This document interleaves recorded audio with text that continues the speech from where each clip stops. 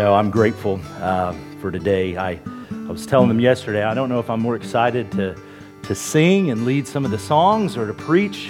Excited about both and glad that we can spend some time together here. Let's just ask the Lord's blessing, though, on His Word before we dive in. Father, we thank You for the revelation of who You are. We thank You for the truth that we hold in our hands today. We pray that it would accomplish all that You desire it to accomplish in our lives. We pray in Jesus' name. Amen.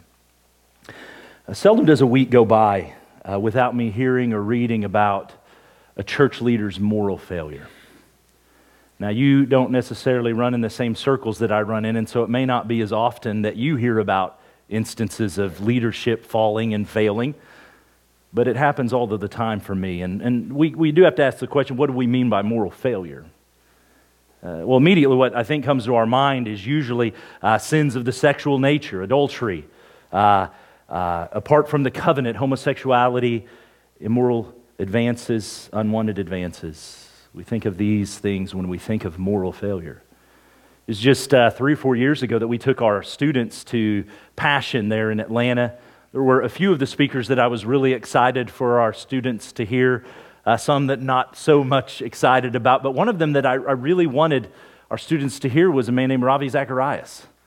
Ravi Zacharias is probably a name that many of you recognize because he has been a stalwart for decades in the apologetic realm and arguing for a Christian worldview. He was bold enough to go into colleges, secular colleges, and have debates with people and answer questions, and was brilliant at it. Really a brilliant man. And I was excited for them to get to be exposed to him. And it was just a couple of weeks after that really the news stories began to flow of all sorts of immorality that had been a part of his life for years and years. And then just a few months later, he actually died of cancer. Just even this week, I traveled to visit with a family friend who's in ministry and has some situations that are going on in his own church and in his own team there within his church ministry, issues of moral failure. But it's not just an issue of sexual sin. An unbridled desire for power is a moral failure. When those in authority will use the Bible as a tool that helps them to gain control over people, I would constitute that as a moral failure. What about a leader who involves themselves in gossip and slander and lies and dissension? Galatians 5 would say that is also a moral failure. Leaders who would emotionally or even physically abuse others, sometimes that happens even in the confines of a church. Most often that happens in their own family and in their own home. That's a moral failure. Those who would misuse funds, taking funds that are the Lord's funds and using them for their own personal benefit, would constitute a moral failure. Well, because sin is so pervasive and our creativity seems to know no end, this list could go on and on and on if we were to define and delineate the ways in which people can morally fail. I'm not going to claim that these failures that we see often now are a new epidemic. I believe these failures have always been there, but now we hear about them more often because social media, because we live in an age where it's harder to sweep some of these things under the rug. And by the way, that is a very good thing. But I do believe that these things have always been here. I have a healthy and robust theological belief in the depravity of man. And therefore, I recognize that these have always been issues. In fact, when you look at the Bible is not silent about moral failure. The heroes that we revere in the Bible often has stories about their own personal moral failures. We love David. I love David. I love the Psalms. In these years of my life, these last few years, I've come to appreciate the Psalms in a whole new way. But David morally failed tragically on multiple levels. Abraham, I just read of his own moral failure, Isaac following suit. But just because everybody else is doing it doesn't mean we want to do it. Just because everybody else is jumping off the bridge of moral failure doesn't mean that we're going to jump off the bridge of moral failure, and nor does it mean that we should take these issues lightly. I think there's a tendency in that direction. When they begin to pile up, we become desensitized to them, and we don't realize and call them what they are. Because when a leader morally fails, it hurts a lot of people. It hurts their own family. It hurts a whole church family. It hurts a community. And so what do we need? And I'm using that word now. I'm broadening this out. What do we as followers of Christ need if we are going to combat against the temptation to moral failure? We need honesty. Talking about transparency. We need honor. We need accountability. We need righteousness. We need nobility. We need virtue. We need faithfulness. If I could sum all of those up into one word, it would be this word: we need integrity. And the Bible is not silent on the issues of integrity. Proverbs 10 verse 9 says, whoever walks in integrity walks securely. Walks securely. But he who makes his way crooked will be found out. 19 verse 1 in Proverbs, better is a poor person who walks in his integrity than one who is crooked in speech and is a fool. 28:18, whoever walks in integrity will be delivered, but he who is crooked in his way will suddenly fall. When Paul is offering instruction to Titus, he says this: show yourself in all respects to be a model of good works, and in your teaching show integrity and dignity. When Paul's writing to Timothy and he's giving the qualifications for those who would be in leadership, those who desire to be that episkopos, that bishop, that overseer in the church, he says they desire a good thing, but what do they need to be? They need to be above reproach. That's a great word to describe somebody who has integrity. They're a person that people cannot easily accuse of doing wrong. They're above reproach. They're the kind of person that if somebody were to hear something about them and say, did you hear what so-and-so did? They would say, oh no, you've got the wrong person. There's no way that they're capable of that because they're living their life above reproach. We're all called to live above reproach. Today we're going to talk about the disciples' integrity. As you might have picked up when David read for us, Paul desires to be a man of integrity. Paul desires for the Corinthians to be a people, a church of integrity. And so this morning we want to begin with that first desire, in integrity in caring for money. So we've been talking a lot about money. If you've missed the last couple of weeks, we've been here in 1 Corinthians 8 and in Corinthians 9, or 2 Corinthians 8 and 9, and they're all about money. They're all about the collection that Paul is taking up for the poor saints in Jerusalem. And so he's been writing to the Corinthians, encouraging them to give. And as Paul prepares to collect money from the churches that will be delivered to those suffering saints in Jerusalem, he puts a plan into place that in his estimation upholds integrity. Here's what he writes. Look at verse 20 again. We take this course so that no one should blame us about this generous gift that is being administered by us. We don't want to be blamed in this, for we aim at what is honorable, not only in the Lord's sight, but also in the sight of man, quoting from Proverbs 3 verse 4 there. In order to accomplish this honorable plan, Paul is sending men of integrity. Men who have been tested, he says, men who are qualified. And it's important that we recognize that it is men plural, not man singular. He's sending a group, a delegation. First on the list is Titus. We know Titus. We've talked about Titus in our 2 Corinthians study. Paul's talked a lot about him. Titus is the one who brought the news that, hey, the Corinthians are listening to you again. And Paul was overjoyed to see him and to hear that message. Titus has proven himself to be a faithful servant, and that's exactly what Paul reiterates in these verses. Paul says his love for you is the same as my love for you. They're on the same page, and so he says Titus is coming. And then he names a brother. He says there's coming with Titus a brother who is famous among the churches in his ability to preach the gospel of Jesus Christ, verses 18 and 19. He's also been appointed this famous no-named brother to take these offerings and deliver them all the way to Jerusalem. So he's been appointed by other churches. And then in verse 22, notice that there is the mention of another tested and earnest brother who is also eager to participate in the mission. Now, you may be thinking exactly what I was thinking when I read through this the first time. Why doesn't he name these guys? I mean, it's obvious with the famous one that they know who he is, but Paul doesn't disclose his name.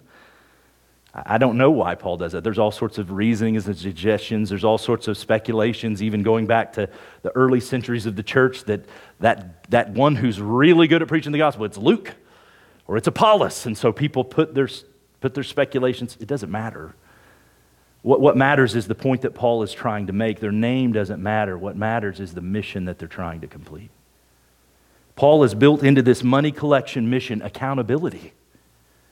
Layers of accountability on layers of accountability. Notice, according to verse 19, he does this. Why? For the glory of the Lord. This is all about the glory of God and to show goodwill towards others. If I could word that another way that we hear often in Scripture, he does this out of a love for God and a love for neighbors. It's why he is treating this so importantly and with accountability. Sermons on money often focus on the need to give, the responsibility of the giver. We talked about that last week. We'll talk about that again next week. But what I find intriguing about this passage is the mirror is turned around. Paul turns the mirror not to the people who are to give the money, but the people who are receiving and collecting and caring for the money. And he says, those people, us, we need to have integrity. We need to be accountable to one another for those things. Because there are people who are responsible to care for the Lord's money, the offerings that people give. There's a church in Texas, you might have saw this a couple of years ago. It was a very well-known church, and so that's why it made national news, but I think there was a plumber or somebody doing some construction work and found like a couple $100,000 stashed in a wall. Like, man, you send that here. We'll use that. You'll put it in your wall. No real accountability. How do you misplace that? As your pastor, as one of the pastors, the elders, I stand before you today and tell you that we are committed to the glory of God. And we're committed to the goodwill of others as we receive and care for and use the money that you give to the Lord's work. Our books, open anytime. Our books, it's not our book, it's your books. It's ours. You have questions, ask the questions. We're open in all of those particular areas. We're not ashamed of that. Don't feel ashamed yourself. Don't be reluctant. If you want to know certain things, you can ask those questions anytime. I'm proud to say that my role in finances is very small. I don't like them. I never have, and I'm grateful over the years that there have been people who have been able to keep me at a distance from those things. One, because to me they're icky anyway, but also for my own sake and my own conscience. As God has blessed us over these last few years with excess funds, I say that because many of you were here when there were no excess funds. It was month to month. We were making payments as we needed to make payments. I'm grateful for men like Dustin who have stepped in and they brought order and they brought structure. They've helped us to establish faithful budgets and keep us up to date on those things with reports. And we've got relationships now with a ministry called Church Track that helps us to keep those budgets in line. We've got relations now with a ministry called Ministry Works that helps us on the tax end of those things. And so I got my W-2 the other day and didn't have to do anything about it. Dustin and Karen put a bunch of work into setting these things up for us so that we're organized and orderly and accountable. And that brings me to the weekly grind. I'm thankful for Karen. I'm thankful for Ashley. Because they take what's given, they count it, they have accountability amongst themselves. They're checking these things, they get the deposits ready, they write the checks for the things that checks need written for. And I am so thankful for their faithfulness, and I'm thankful for their integrity. And you should be too. You don't have to stay after. If you're here after and you're visiting and stuff and you wonder, why is John and Noah and Graceland just sitting up here doing nothing? It's because they're back here counting for 10, 15, 20 minutes sometimes after the service, making sure things are faithfully done and rightly done. And I think through even the history, and I'm thankful for Brenda, I'm thankful for Mitzi. They had to make some tough calls back in the day. Are we going to pay the electric bill this month or the gas bill this month? We never were behind. God was gracious and faithful. We never defaulted on anything. But I'm thankful for their faithfulness and their integrity in those areas. So very thankful. Well, as chapter 8 ends and 9 begins, Paul's attention turns back to the Corinthians. Notice what he writes in 8:24. He says, so give proof, Corinthians, give proof before the churches of your love and of our boasting about you to these men. So he says, I've given you proof of our love for God, our love for the brethren. Now you give proof.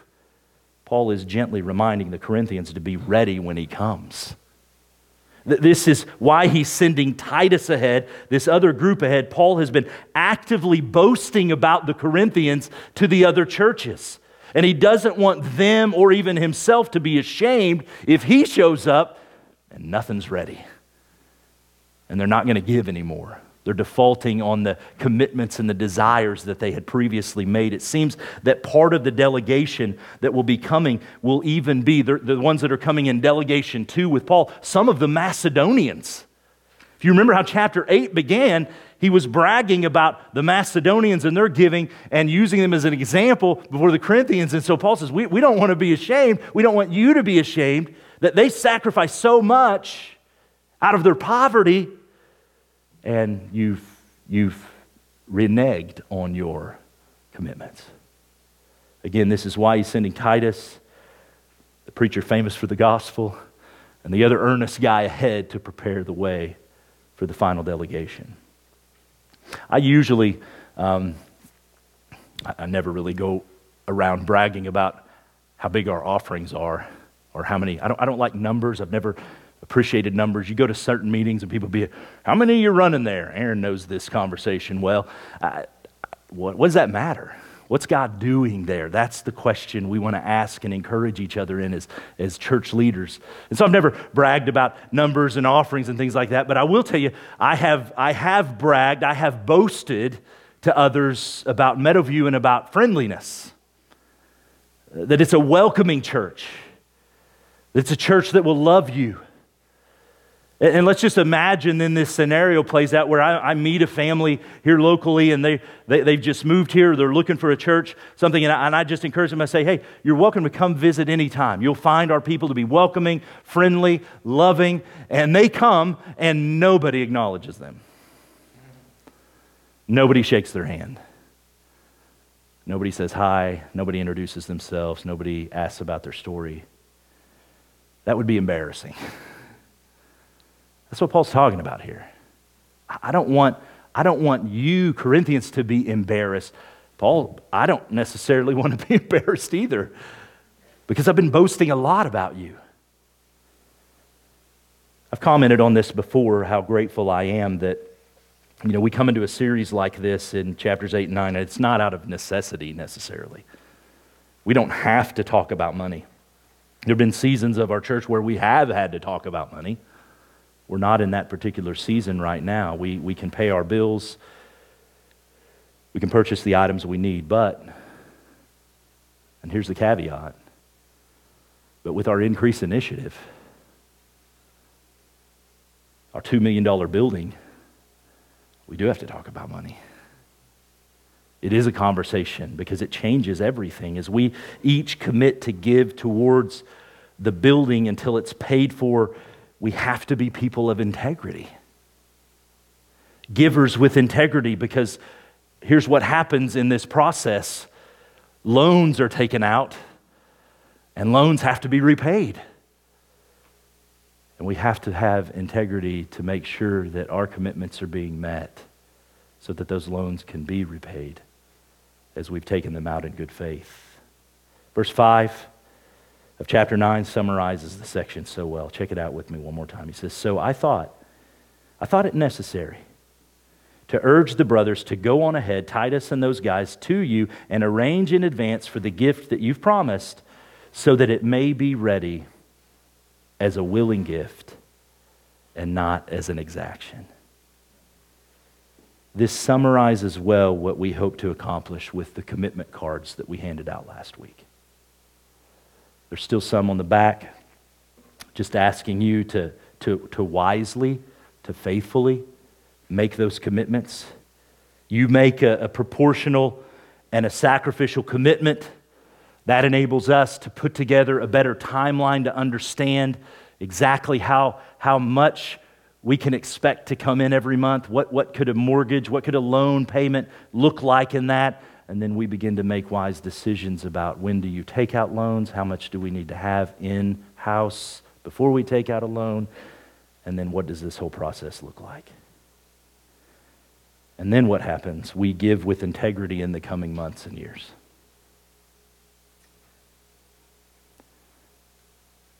Things will happen in life. We understand that. We trust the providence and the sovereignty of God. You may lose a job. Your situation may change. We understand those things.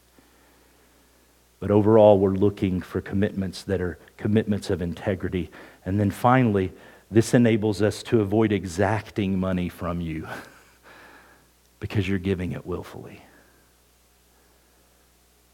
None of us, I don't want to stand up here. Our other elders don't want to stand up here. Our building team doesn't want to stand up here and 2 years from now and plead with you for money. We want you to be giving willingly so that there's not an exaction. So today, once again, we're asking you to commit. We're asking you to think through that and to follow through with your commitments with integrity. Our leaders, we're committing as well to give with integrity, but we're also making a commitment that we will be wise. That means I won't have much to do with it, but we will be wise with the money that is given as we move forward, looking to continue to grow the ministry here, and not just here, because it's not just about a building fund. We're talking about your missions money that you give so that we can advance the gospel around the globe. We're talking about that manna money. We're talking about the money that you give to the general offerings and trying to be wise with that as we spend those funds here for our church ministry.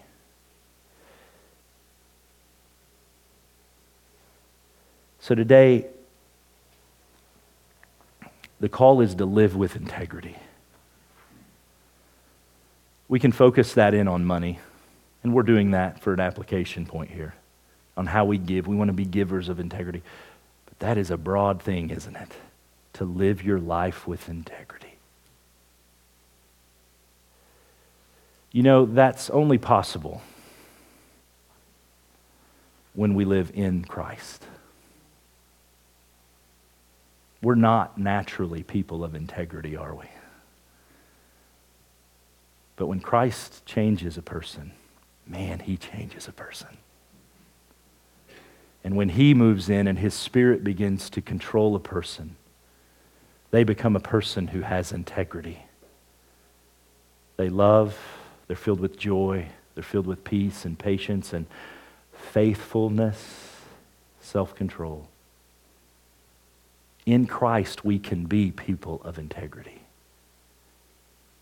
If you're not in Christ today, I would plead with you. Why not? Stop trying to do it on your own. Stop trying to be the person that you know you should be, because you can't apart from Christ. He offers us true hope and life. And so I would encourage you today, if that's you, turn to him today. Cry out to him. For those of us who are followers of Jesus, though, I just want to challenge you in this regard. In Christ, find accountability with other people. You want to be a person of integrity. You're not going to do that Rambo style. Just lost half of you. You're like, who's Rambo? Date myself. Parents, if you haven't shown your kids Rambo, get on it, right? No, yeah. We're not meant to do this alone. We're in fellowship. We're in this body together. We need that accountability. We need each other. And so if you want to live with integrity, you need accountability. This is where I believe our small groups can go a long way to help us. Because they're designed for us to be transparent. They're designed for us to share, here's the things that are going on in my life. Not siloing ourselves off, not hiding behind something. It's why I send out every week, and if you're in my care group, this will be a little bit of admonishment for you. If you can't make it, share with us what we can pray for you about. Open yourself up a little bit and say, I'm just struggling here. Things are tough. We want to help you. We want to help you to be a person of integrity. And then my second point would be this, and this is for any of us who lead. Whether you're leading in a children's ministry, whether you're leading in any fashion, in your home, your work, lead with integrity. And in Christ, we can. In Christ, we can. This is one of the things that it has brought me such joy, has brought such peace to my soul, and I hope peace to you. I've loved that we've transitioned to a plurality of elders.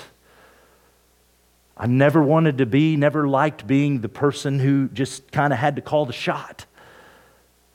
Because I know me pretty well.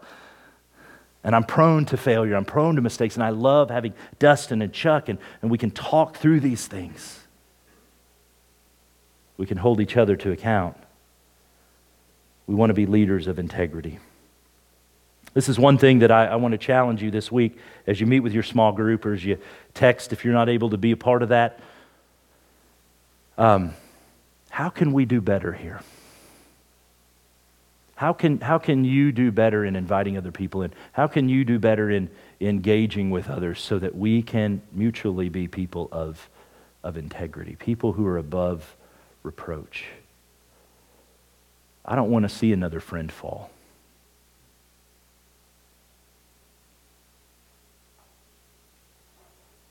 I don't want to see destruction in your family.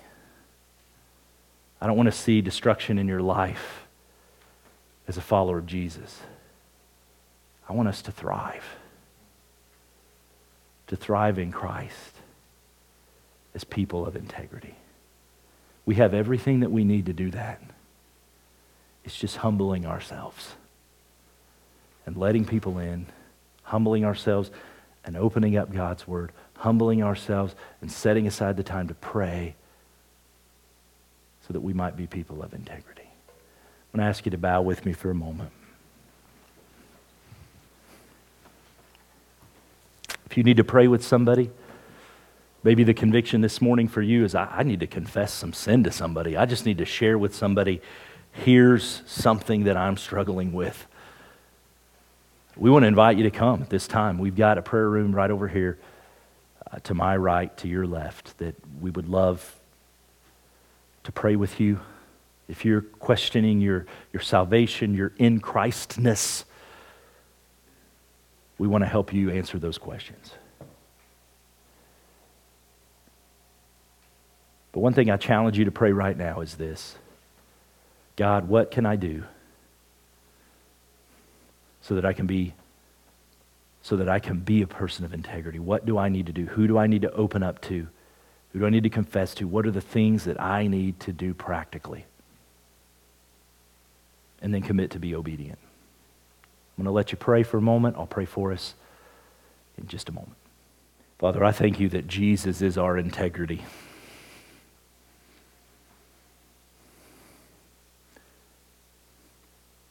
The most integrous man to ever live.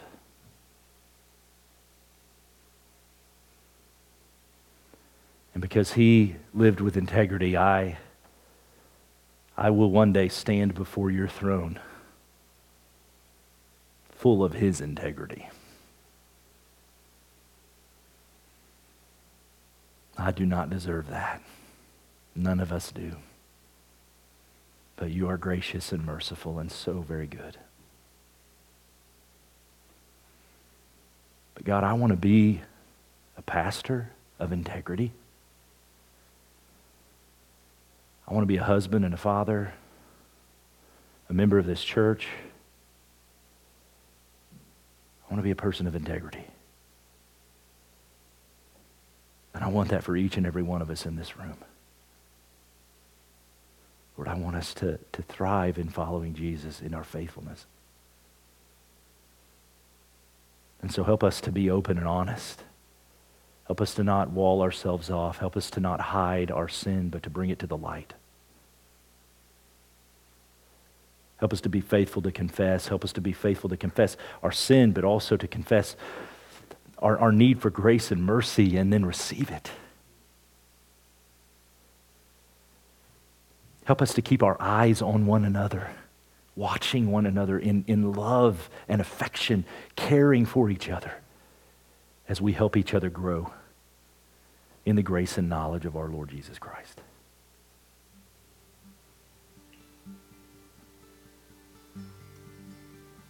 We want to increase. We want to increase in that area, God. Help us to also be people of integrity when it comes to the commitments that we do make. Lord, we pray for your miraculous provision, for what we've prayed about and believe we need as a next step here regarding a building. And so help us to follow through with integrity. We pray these things in Jesus' name. Amen.